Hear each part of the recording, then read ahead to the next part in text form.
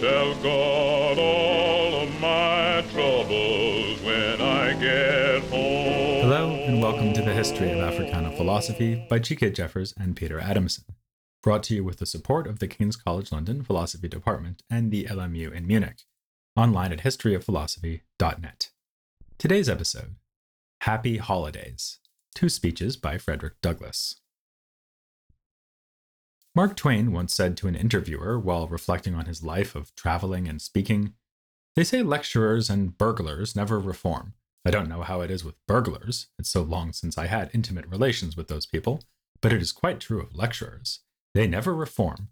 Lecturers say they are going to leave the lecture platform never to return. They mean it, but there comes in time an overpowering temptation to come out on the platform and give truth and morality one more lift. You can't resist it." In his prize-winning biography of Frederick Douglass, David Blight speculates that Mark Twain is probably the only competitor Douglass has for the title of most widely traveled American of the 19th century. In fact, Blight deems it likely that more Americans heard Douglass speak than any other public figure of his times. Clearly, Douglass found it hard to resist giving truth and morality one more lift, as Twain put it. We focused in our last episode on what we can learn about Douglass from his autobiographies, but it should be no surprise that his many speeches offer a further rich source for understanding his thought. Our main focus in this episode will be on two addresses delivered to mark a holiday. They are among his most famous speeches. If you come across someone quoting from a Douglass speech, it would be a safe bet that it is one of these two. Off-quoted though they may be, they are rarely systematically compared to each other. An irony emerges when we do so. In one speech delivered in 1852, Douglass speaks as an American to his fellow Americans about the most American holiday of them all, Independence Day, which commemorates July 4th, 1776, the day that 13 American colonies declared themselves free from the British Empire. In the other speech, delivered in 1857, Douglass also speaks as an American to fellow Americans, but this time about Emancipation Day, which celebrates freedom, not from the British Empire, but within it. This holiday, still recognized as one of the most important of the year in many countries of the Caribbean, commemorates August 1st, 1834, when the law abolishing slavery in the British Empire first came into effect. Hence the irony. When speaking of the American holiday, Douglass represents himself and many other Americans like him as unable to celebrate, as lacking any reason to participate in honoring this day of national freedom. By contrast, Douglass sees the holiday that commemorates a law that applied only to British subjects and non-Americans as an occasion for joyous celebration. Together, the speeches raise the questions of what holidays are for, what they might accomplish in drawing us together, and how, by marking them, we represent and understand ourselves as part of a people. It would be easy to explain the irony away by noting that the Independence Day speech was delivered to an audience primarily made up of white Americans, the Emancipation Day speech to a mainly black audience. In light of this, we might suppose that the difference between the speeches has to do simply with Douglass's membership of a particular group, namely black people. Slavery prevents them from relating to the freedom celebrated on Independence Day and gives them a reason to celebrate Emancipation Day in solidarity with the liberated black people of places like the Caribbean. But this is at best only partially accurate, for a central theme in both speeches is the importance of seeing oneself as a citizen of the world, as belonging not merely to this or that nation or particular people, but first and foremost to the human race. Let us now delve into the details of the speeches, beginning with the meaning of July 4th for the Negro. Douglass had been invited to give an Independence Day speech by the Rochester Ladies Anti-Slavery Sewing Society. Rochester, New York was where Douglass lived at the time, and this society had been founded not long before, in part by his close friend Julia Griffiths, a British abolitionist who had moved to the United States to work with him. She helped him with his newspaper, the North Star, and its successor called, rather less imaginatively, Frederick Douglass's Paper. She also supported his move away from William Lloyd Garrison and the Garrisonians, a major source of conflict for Douglass at this time. So in this setting, the audience would have been friendly and like-minded. Yet the speech reads at points like an impassioned cry to white Americans who have never yet considered opposing slavery. Realizing this may take a little bit of the magic away from the speech as a historical occasion, but it reveals that Douglass intended to speak here to the nation as a whole. He had the address printed and sold copies of it through his newspaper and on the lecture circuit. From the beginning, this was not merely an oratorical feat, but an important moment for the development of African American and abolitionist literature. The speech, actually delivered on July 5th, because the 4th was a Sunday, begins with Douglass meditating on the relative youth of the United States, in 1852, only 76 years removed from independence. He then begins to evoke the circumstances of the American Revolution, bringing to life the drama of that period. To celebrate the revolt against English tyranny in 1852 is, he admits, quite a different thing from joining that side of the conflict in 1776. As he puts it, to say now that America was right and England wrong is exceedingly easy. Everybody can say it. The dastard, not less than the noble brave, can flippantly descant on the tyranny of England towards the American colonies. It is fashionable to do so. But there was a time when, to pronounce against England and in favor of the cause of the colonies, tried men's souls. They who did so were accounted in their day plotters of mischief, agitators and rebels, dangerous men. The implication is that Americans of his own day who feel threatened by troublemaking abolitionists betray the legacy of troublemaking that gave birth to the nation. And he does seem happy to praise the extraordinary accomplishment of the Revolution, transporting his audience back to that remarkable era by saying, "The whole scene, as I look back to it, was simple, dignified, and sublime. The population of the country at the time stood at the insignificant number of 3 millions. The country was poor in the munitions of war. The population was weak and scattered, and the country a wilderness unsubdued. There were then no means of concert and combination such as exist now. Neither steam nor lightning had then been reduced to order and discipline. From the Potomac to the Delaware was a journey of many days. Under these and innumerable other disadvantages, your fathers declared for liberty and independence and triumphed." This is the kind of celebration of American glory you might expect from an Independence Day speech. But, spoiler alert, Douglass is setting up a dramatic reversal in which the hollowness of the celebration is revealed. Yet his American patriotism is not necessarily insincere. He simply wants it to be rooted in the recognition of certain moral principles that are foundational to the country's identity. He tells his audience that the Declaration of Independence is the ringbolt to the chain of your nation's destiny, and includes within it saving principles to be defended constantly. Stand by those principles, he says. Be true to them on all occasions, in all places, against all foes, and at whatever cost. He means to do more than inspire pride when he says, "Your fathers, the fathers of this republic, did, most deliberately, under the inspiration of a glorious patriotism, and with a sublime faith in the great principles of justice and freedom, lay deep the cornerstone of the national superstructure which has risen and still rises in grandeur around you." For Douglass, it was their commitment to justice and freedom that made their patriotism glorious. Only such commitment could make a patriotic celebration of a nation's founding worthwhile. So, the famous twist in the speech does not contradict its earlier invocations of revolutionary glory. It's precisely the distance between the America of his time and its original principles of justice and freedom that leads him to ask, "Fellow citizens, pardon me, allow me to ask, why am I called upon to speak here today?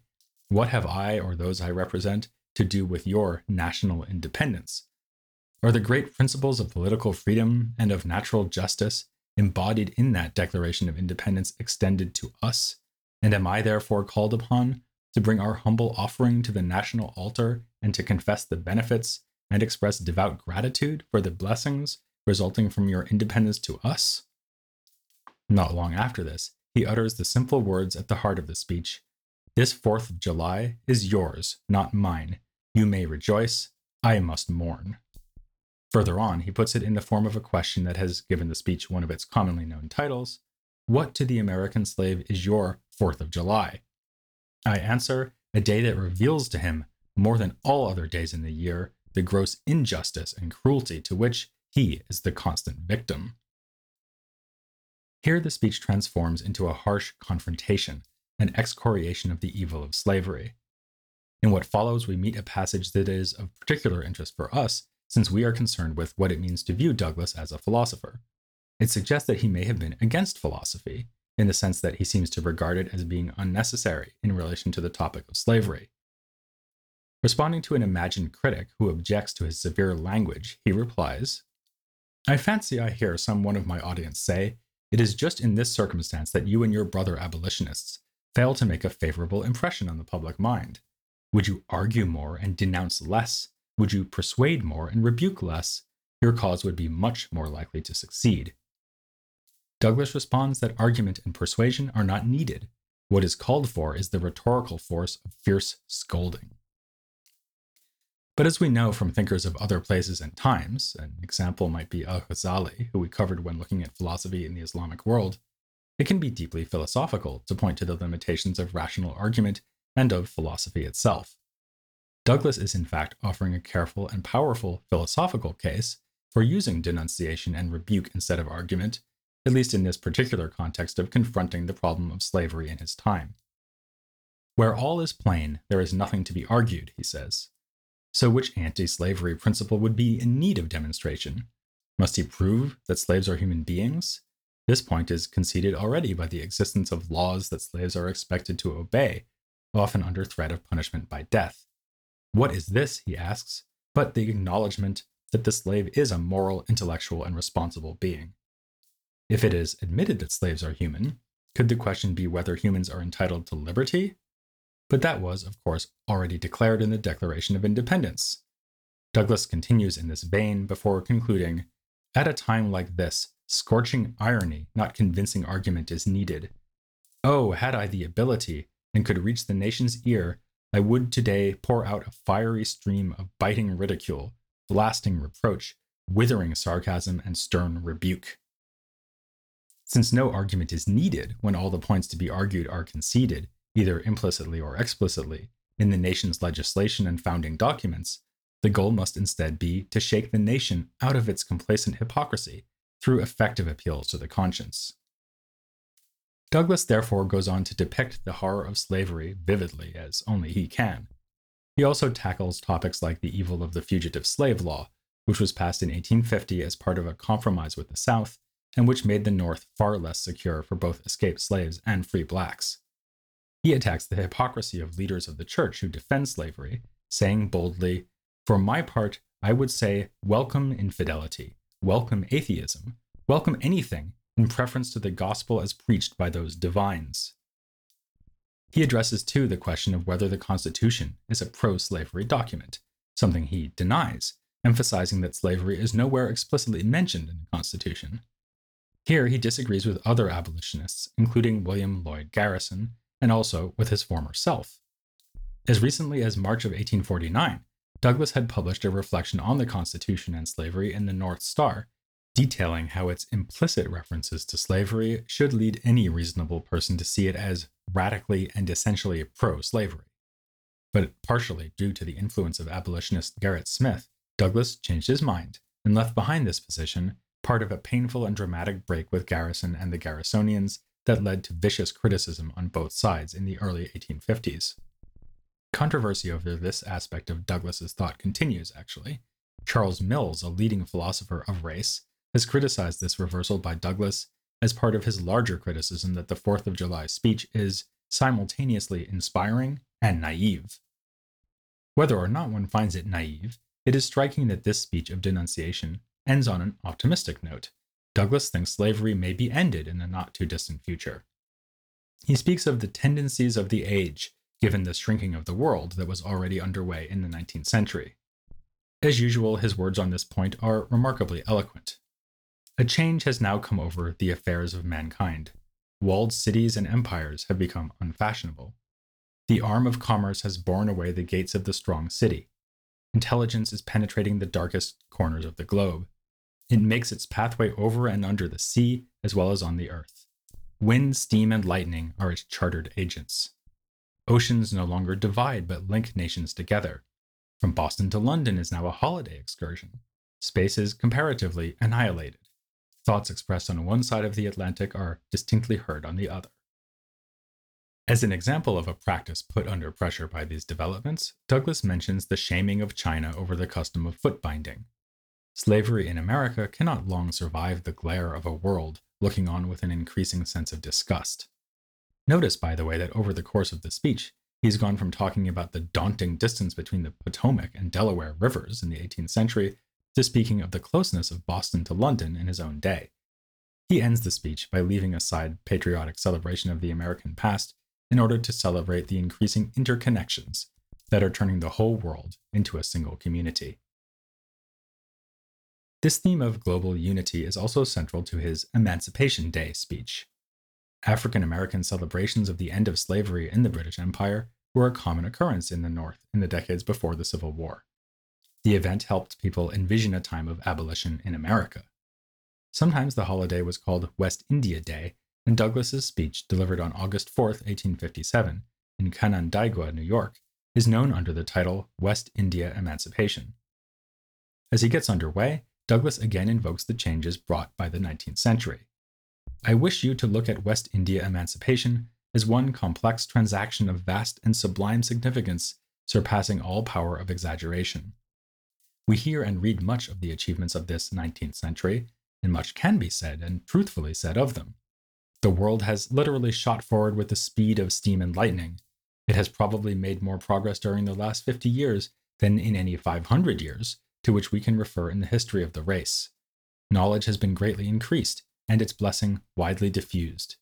Locomotion has been marvelously improved, so that the very ends of the earth are being rapidly brought together. Time to the traveler has been annihilated. In the other speech, we found space annihilated. Here it is time. Douglas sure knows how to make the destruction of the universe sound exciting. But these technological advances, remarkable though they are, pale in comparison to British emancipation, which he calls the most interesting and sublime event of the 19th century and the triumph of a great moral principle. The continuity with the 4th of July speech is even clearer here. Douglas consistently locates the point of celebrating holidays in the cherishing of moral principles. So, he's able to wave away the objection that Americans should not be marking this British festivity. He laments even having to address this point. From the inmost core of my soul, I pity the mean spirits who can see in these celebrations nothing but British feeling. But he addresses the objection nevertheless, and in a way that may surprise us. We might assume that African Americans would want to mark Emancipation Day in order to express their sense of connection to other people in the Black world. They would take special pleasure in the attainment of Black freedom elsewhere, in spite of, or perhaps even because of, the enduring lack of freedom in America. But this is not how Douglas thinks about it. Instead, he argues that the man who limits his admiration of good actions to the country in which he happens to be born, or to the nation or community of which he forms a small part, is a most pitiable object. For him, Emancipation Day is not an international Black holiday. Rather, the event it celebrates belongs not exclusively to England and the English people, but to the lovers of liberty and mankind the world over. In light of this thoroughly cosmopolitan outlook, it is interesting how Douglas deals with a second worry about celebrating Emancipation Day. This objection would come not from an enemy, but a friend, indeed a personal friend, one who is unjustly overlooked as a figure of 19th century African American thought, James McCune Smith, who was born a slave in New York City, but who rose from this condition to become the first African American to hold a medical degree. According to Douglas, McCune Smith expressed the following concern. It is said that we, the colored people, should do something ourselves worthy of celebration, and not be everlastingly celebrating the deeds of a race by which we are despised. What troubled McCune Smith was not the spectacle of Americans being disloyal, but of African Americans being passive. Douglas's response has multiple layers and takes up the entire remainder of the speech, giving us some classic quotations along the way. The two most famous lines are, "If there is no struggle, there is no progress," and "Power concedes nothing without demand." With these lines, Douglas acknowledges, in accord with McCune Smith, the need for activity on the part of African Americans. This belongs to what he calls the philosophy of reform. The activity in question would take the form of struggle and demand for change, and as Douglas says, this struggle may be a moral one or it may be a physical one, and it may be both moral and physical. Garrison and the Garrisonians promoted pacifism, but Douglas at this point felt ready to endorse both the moral force of skillful rhetoric and the alternative force of physical violence. This leads to one of the boldest moments in all of his work. He speaks of the use of violence against slavery, but begins unexpectedly with examples where the violence is turned inward, so to speak. His shocking first example is that of Margaret Garner, who killed her 2-year-old daughter when she was caught while escaping. Douglas says solemnly, My friends, every mother who, like Margaret Garner, plunges a knife into the bosom of her infant to save it from the hell of our Christian slavery, should be held and honored as a benefactress. After another example involving suicide, he turns to cases in which violence was turned against slave catchers. The spirit of David Walker comes through strongly in this part of the speech. All this defense of resistance has not yet answered McCune Smith's question, but it has prepared the way towards an answer. Douglas thinks that McCune Smith missed the role of violent resistance by slaves in the West Indies in the achievement of British emancipation. There was a division of labor, with British abolitionists like William Wilberforce and rebellious slaves both having their effect. What Wilberforce was endeavoring to win from the British Senate by his magic eloquence, the slaves themselves were endeavoring to gain by outbreaks and violence. The combined action of one and the other wrought out the final result. While one showed that slavery was wrong, the other showed that it was dangerous as well as wrong. McCune Smith's objection was misplaced. In fact, to celebrate Emancipation Day is to celebrate and promote active Black resistance. And in spite of his broader theme of celebrating the holiday as a citizen of the world, Douglas here embraces the connection between Black Americans and Black West Indians, with the latter offered up as a model for the former. These speeches by Douglas are but two of a truly impressive body of work, stretching from the 1840s to the 1890s. Philosophers have begun to explore them, though much work remains to be done. Not in this podcast, though. We'll instead be continuing our journey through 19th century Africana thought with a man who was present for Douglas's West India Emancipation speech and was mentioned by name in it. As to what has been the effect of West India freedom upon the material condition of the people of those islands, I am happy that there is one on this platform who can speak with authority of positive knowledge. Henry Highland Garnet has lived and labored among those emancipated people. More irony lurks here. Garnet, too, was a public speaker, and his most famous speech defended a slave uprising to which Douglas strongly objected. One wonders what Garnet was thinking as he sat there listening to Douglas praise the violent resistance seen in the West Indies. Furthermore, at various points in his life, Garnet was more attracted than Douglas was to the idea of Black Americans seeking freedom outside America, hence his having spent time in Jamaica. We'll understand Douglas and the political cause in which he played such a central part better once we have looked at contemporaries like Garnet and other figures we'll be covering in episodes to come, like Martin Delany and Sojourner Truth. So, even if the fact that you're not on holiday has you feeling low, join us to learn more about Henry Highland Garnet next time here on the History of Africana Philosophy. I'm gonna tell God all of my troubles.